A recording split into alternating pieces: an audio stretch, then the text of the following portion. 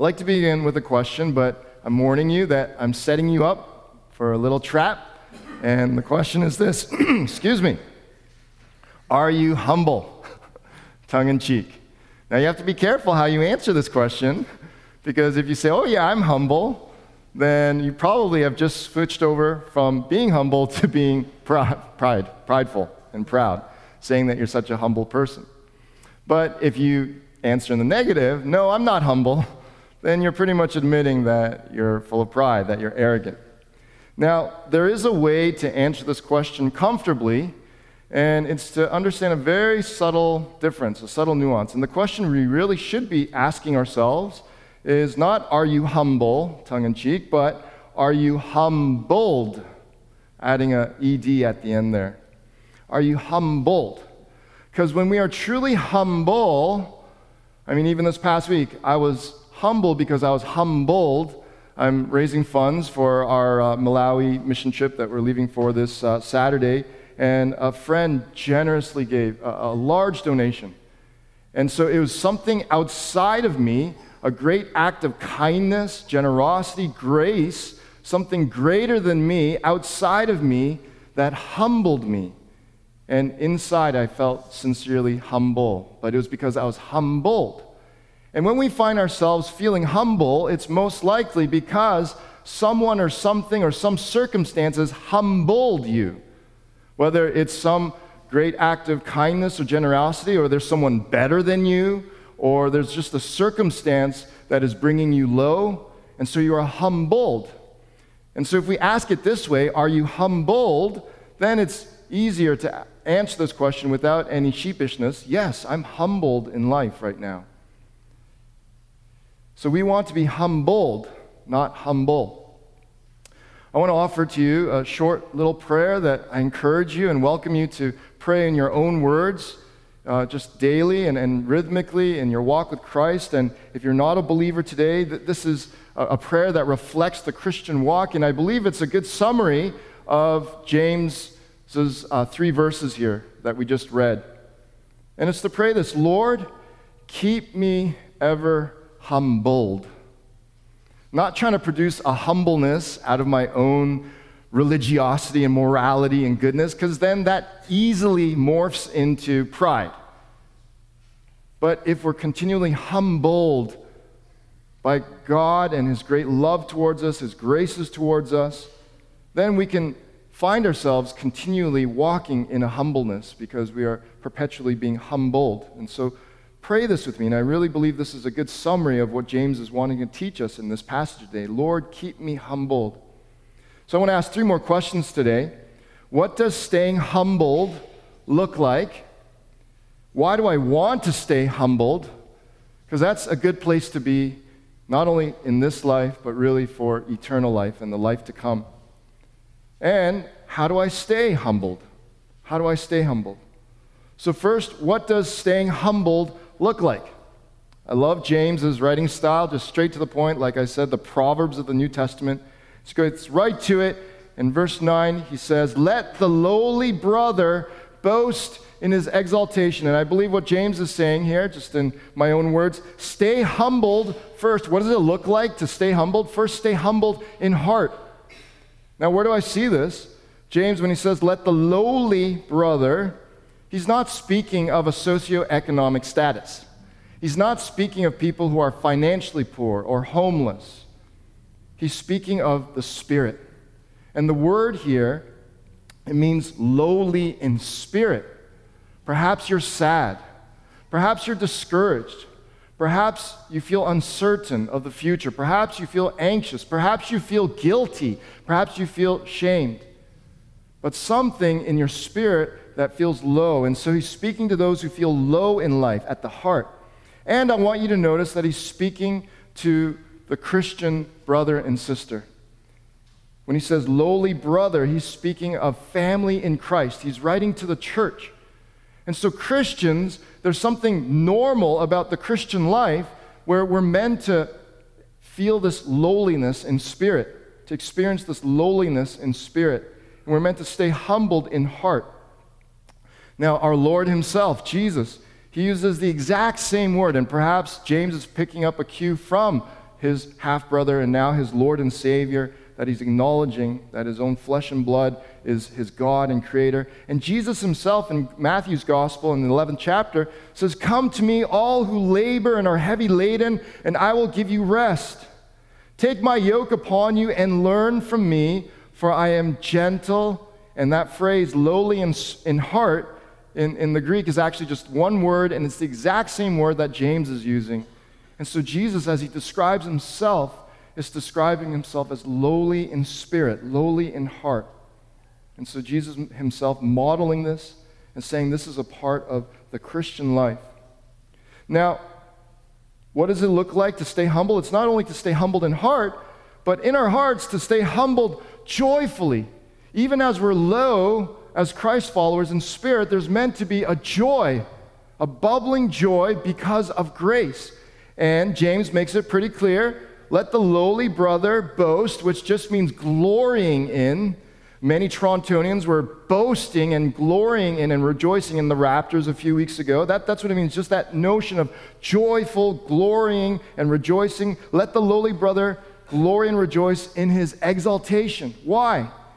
Because the Christ follower, what they've experienced as they've placed their faith in Christ is that as they're low in spirit, as they're feeling down, discouraged, as they're feeling the weight of their own sin, as they're just feeling anxious in life circumstances, and finally at one point in their life, they cry out to God and they look to Him for salvation, first and foremost for the forgiveness of sins, but then looking to God as we recognize every week at Trinity Grace Church that God is a redeeming God.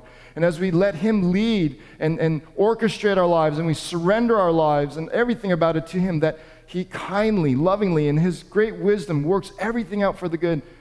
The Christ follower at some point has come to realize in their lowest state that God lifts them up by His grace. And this is the exaltation that James is speaking of, that every Christ follower has experienced God's grace lifting their soul up. Now, to make the point again, James now addresses the rich. First he says, to the lowly brother, boast, rejoice, glory in God's exaltation, that He lifted you up by His grace. And now he says to the rich, in his humiliation, that we should do the same, that we should rejoice and be glad. Now, again, just as James was first addressing the lowly in heart, he wasn't addressing the socioeconomic poor or the lowly.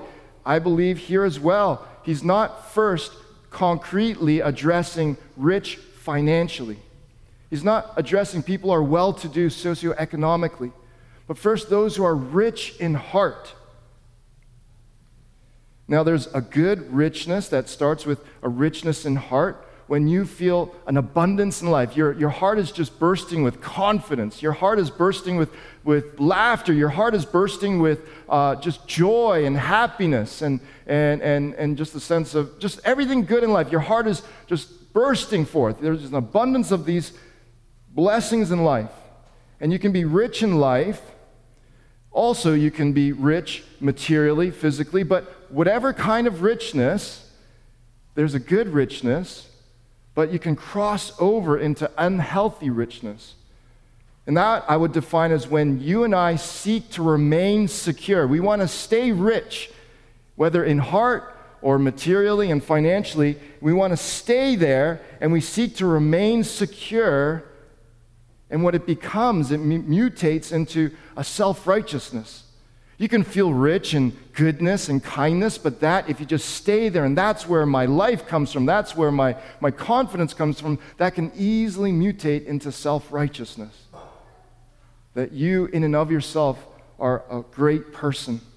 Or, as we seek to camp out in that we cross over to the unhealthy richness, then we can seek to become self-indulging.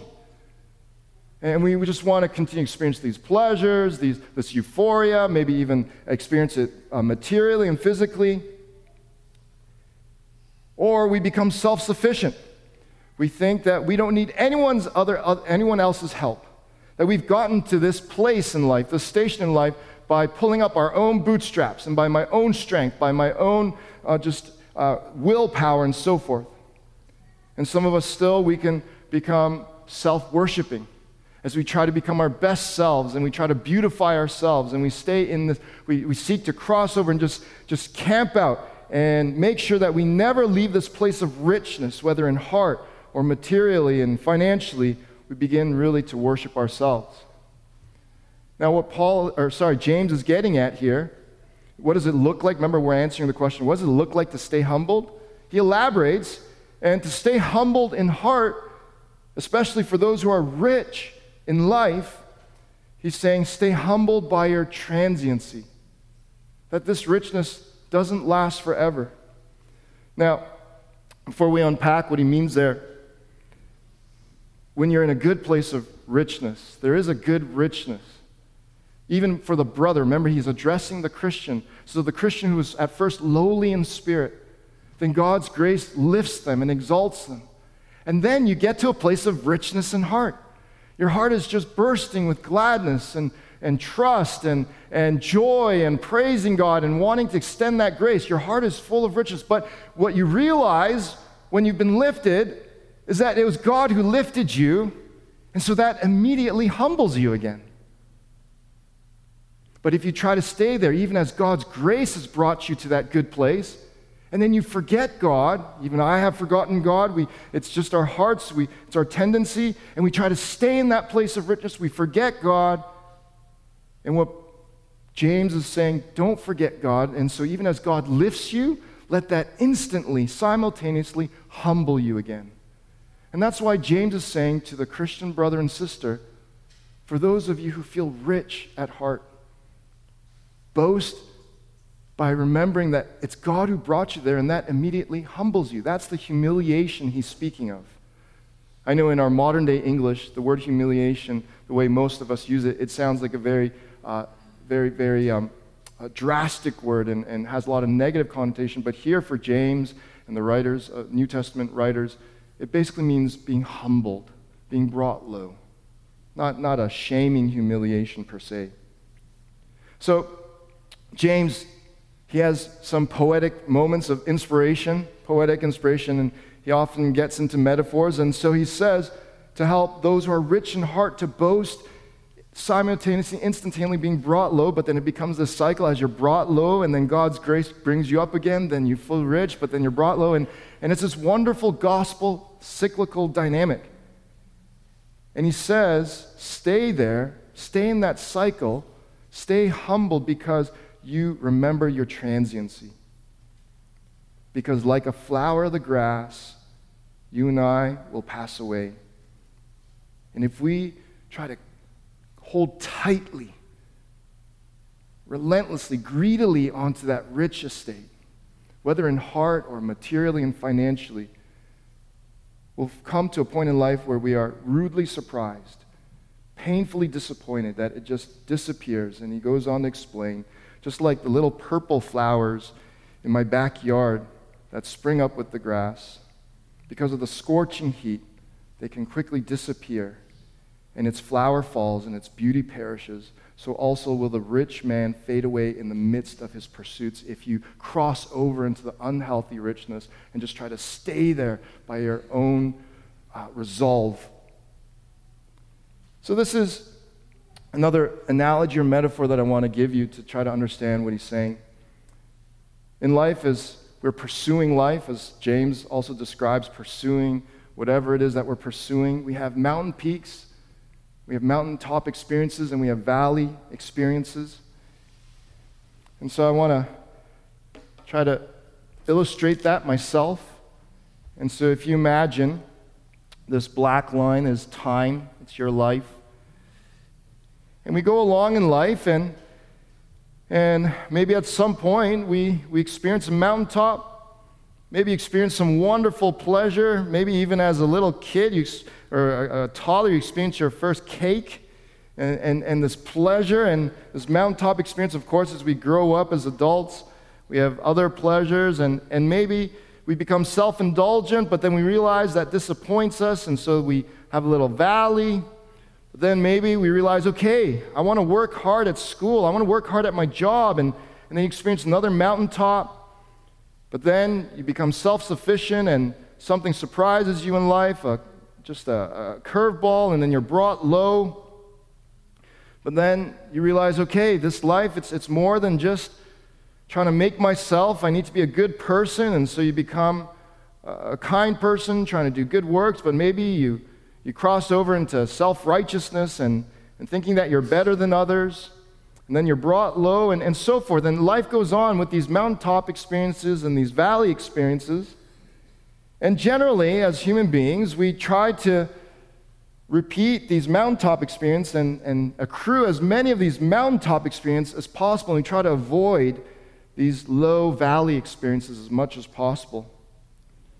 But what James is saying is that in God's perspective, and especially at the end of life, when we all stand before Him, all these pursuits that we thought were mountaintop experience, God is going to flip that on its head.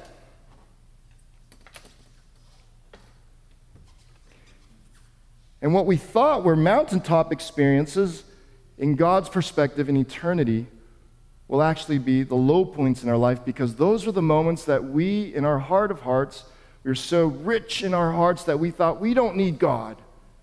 This is all of my doing. But those moments where you felt lowest actually now become the mountaintop experiences, where in those moments you actually came to an honest place in your soul and you confessed Christ.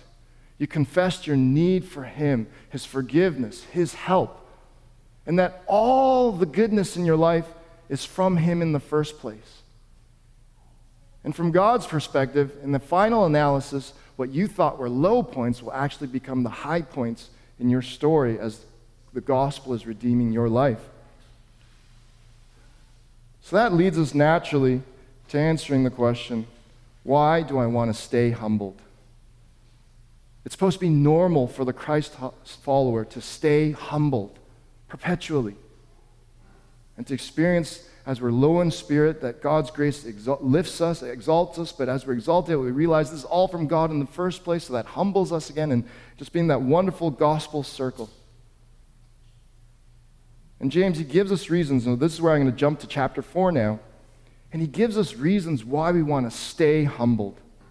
First, because tomorrow is uncertain. Tomorrow, truly, literally, tomorrow, July 1st, is uncertain. James expresses very concretely and to the point, "Come now, you who say today or tomorrow we'll go into such and such a town and spend a year there and trade and make a profit." In modern terms, maybe a venture capitalist, or you think you're going to do this or that, or set up a business, or pursue this, just experience in life and so forth. And James, like cold water, just a bucket of cold ice water over our heads, he says, "Yet you do not know what tomorrow will bring." More and more in my life, even as I get older, I from good places in the heart and bad places, I'm trying to, in some sense, control, to minimize risk, to minimize danger, and especially as I'm trying to raise children and so forth. But the older I get, the more I get surprised by whether it's a little things like just a fender bender, and accidents that happen, and things that you never could have think would happen, and then all of a sudden it just happens. And so this is true what James is saying. You really do not know what tomorrow will bring. And really, in the perspective of eternity, what is your life? What is your life? Even if we can control our lives for a week, in the perspective of eternity, our lives are just a mist that appears for a little time and then vanishes. That's why we want to stay humbled, meaning staying right in the palm of God's hands. Because the next point that James is making is that God is sovereign. And there's no better place to be than right in the palm of God's good hands, His good control, His sovereignty. When you're there, when you root yourself in that theology, that faith, that Christ is good, and His death on the cross is the ultimate proof that God is for you and He loves you, then even if cancer comes into your life, even if you get laid off, even whatever low valley comes into your life, you can trust that in the grand scheme that God is going to flip that on its head. And you realize that those are the moments that, in God's eyes, were actually the most wonderful times in your life, where God's grace was the most real to you, and you needed Him, you were dependent on Him, you were abiding in Christ. And so James, he says, instead we ought to say, if the Lord wills, we will live and do this or that. He's not taking away hopes and dreams, and certainly it's a relationship and conversation with God as we discern, God, what do you want me to do with my life, and what are the hopes and dreams that you are working out in my life? There's room for that. But all built on the solid foundation. We want to stay humbled right in the palm of God's hands because He's sovereign. But James also warns us, you want to stay humbled because if the opposite of humbledness is arrogance and pride, arrogance will lead to blindness.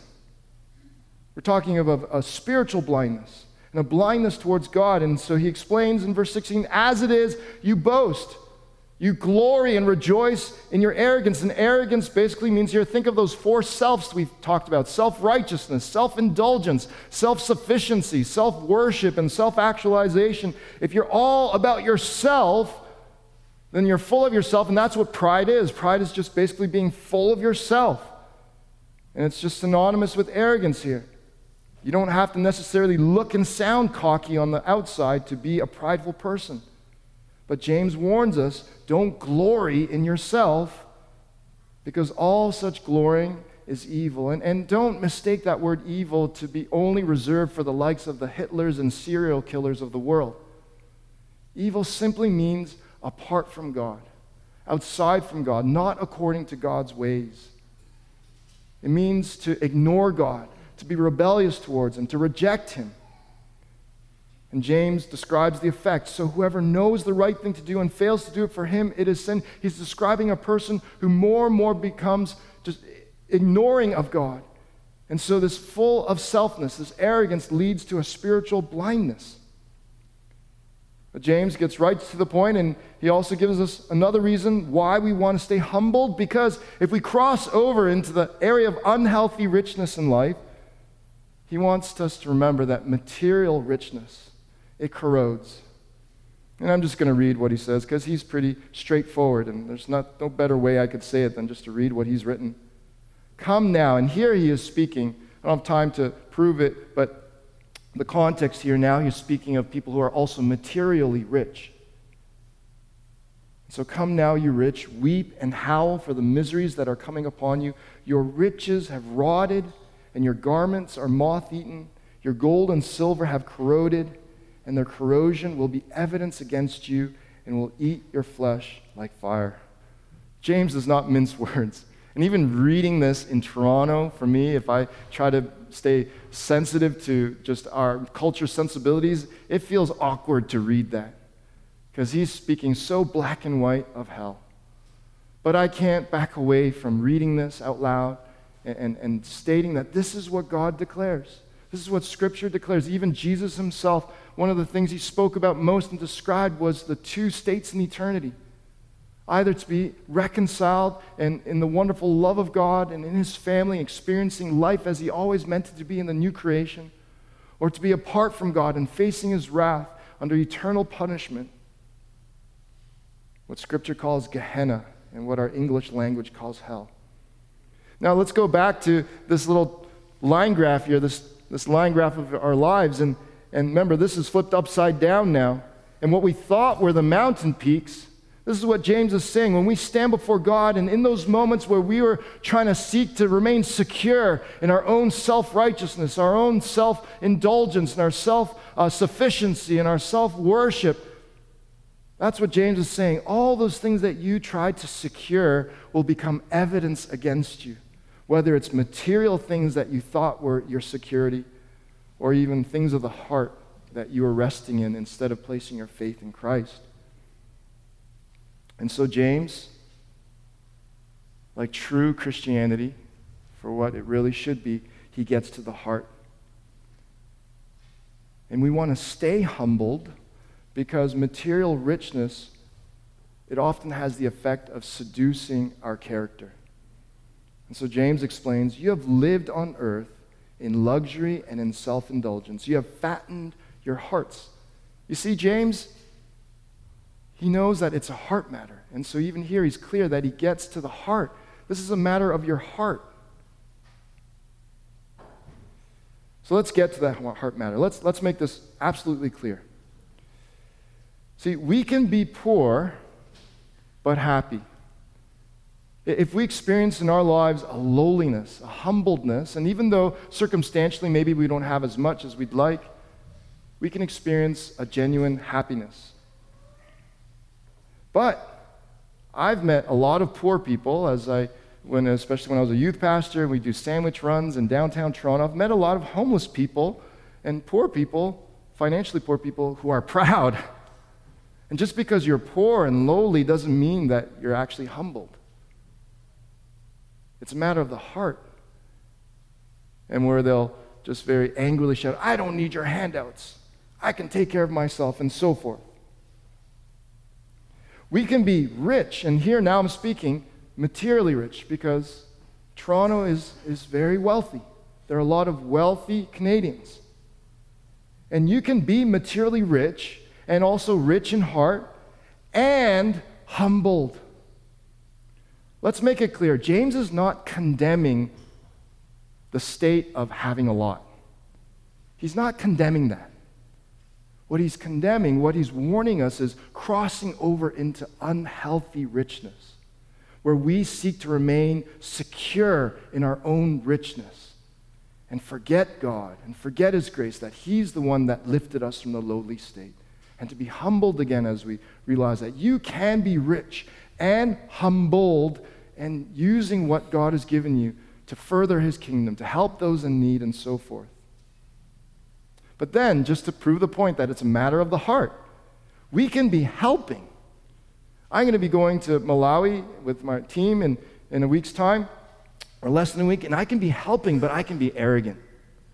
I can look all good and quote-unquote Christian on the surface, but in my heart, without them even knowing it, I could be thinking that I'm superior, that I've traveled all this way from Canada and worked hard to raise funds and of my own expenses as well to be helping you. And we can even be helped. We could be humbled or have someone help us but still be arrogant, that I deserve this, I'm entitled to this. See, my point is, it's all about the heart, and not only my point, but James's point, and really the gospel's point. God is always looking at the heart first. So, let's end with this question: how do I stay humbled? How do I stay humbled at heart? How do I stay in that good place and perpetually stay in that place as long and much as possible? And the simple answer is this: keep company with Jesus. Keep company with Jesus. Stay abiding in Him. Keep relationship with Him. Now, James, he says this curious phrase at the end. It's almost abrupt gear shift. And in verse 6 of chapter 5, as he ends this portion on warning the rich, he says, "You have condemned and murdered the righteous person. He does not resist you." Now, in context, he's first speaking of materially rich people who got rich through fraud and oppressing people and robbing people of wages and so forth, exploiting them. And he says of these people that they've exploited that they're righteous people. But James himself would be the first to admit that there's no one righteous, that everyone has fallen short of the glory of God. And so when I read this, it makes me think of immediately, there's only one truly righteous person. And this person who also, in the way he conducted himself, ultimately he didn't resist. And he let himself become exploited in some sense, to be murdered literally on a cross for the sins of the world. And we know that I'm thinking of Jesus. Let me try to just illustrate the point a bit more. Here's a picture of, I imagine I'll see some of these children. This is a picture from Malawi. These are the beautiful children there and some adults there. And I'm going to be completely honest with you, and so don't judge me. But as I get older, it's been a while since I've gone on an overseas mission trip. But as I'm about to embark, I have to be completely honest that one way my heart journey has changed. When I was younger and single, it was easy to just pick up and go and live out of a suitcase and just give my time and energy to people that I don't know and so forth. But now that I have children, and I'm enjoying my marriage and my relationship with my wife, I have to be honest, it's a lot harder to pick up and leave.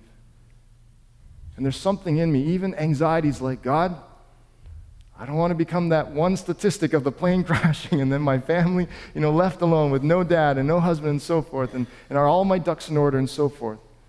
And so there's some resistance in my heart to go, if I'm just completely honest. Now, don't judge me. There's an end to the story. So what is going to, and what is already at work in my heart to mature, to change, to shift from that self-focusedness to now wanting to gladly go, and I'm getting excited to go, and I can't wait to go. Let me try to illustrate it this way. This billiard ball, if this represents our sun in the solar system, the size of our earth would be a grain of sand. I'm trying to give you some perspective and scale. If we took this billiard ball and tried to represent our solar system, you would have to take 4 BMO fields, 4 soccer fields, and place the sun in the middle of those 4 soccer fields. This is already mind-blowing for me as I'm trying to explain it. If you took those 4 soccer fields and you try to represent now the Milky Way, our galaxy, there's nothing on Earth that can represent that because it would have to expand 46,375,000 kilometers. I can't even compute that. I can't even wrap my head around that. And if we took the known universe, as much as our modern science can see to the edges of the universe, and we compared it to the Empire State Building, the height of it, then our galaxy would be a grain of sand. The Milky Way would be a grain of sand. And so now try to think, what would I be? You can't even wrap your head around it. How small would I be? But then to think that Jesus Christ, from the edges of the universe, wherever he was coming from, but his glory, his exaltation, his perfect family, perfect community and love with his Father and the Spirit, he was willing gladly to be lowered, to leave that exaltation, to come to this earth, to be willing to die for you and me. That's why I'm saying keep company with Jesus. And he's that one righteous person that was murdered. He did not resist. And now when I think of the 12,734 kilometers that I have to traverse from Toronto to get to Luhomero, how can I not? When I think of what Christ has traversed for you and me. So let me end by asking now, just more pointedly to you, take a good look in the mirror, and how are you to stay humbled in your life today? Whether you're a Christian or not today, how are you to stay humbled? What expanse are you called to traverse, motivated by Christ's humility? And even if you're not a believer in Christ today, I encourage you, I challenge you, gently, lovingly, in a friendly manner, challenge you to be moved by Christ's humility. But I hope that it will also cross you over the line of faith. But what expanse are you called to traverse? Is there a person at work? Is there a family member? Is there a certain circumstance and situation where you feel low but you're angry at God, or you're wanting to forget God, or you're in a place of a mountaintop experience and you're tempted to cross over into that unhealthy richness and to seek to remain secure in your own self? How are you to stay humbled? And so pray with me, Lord, keep me humbled. Amen.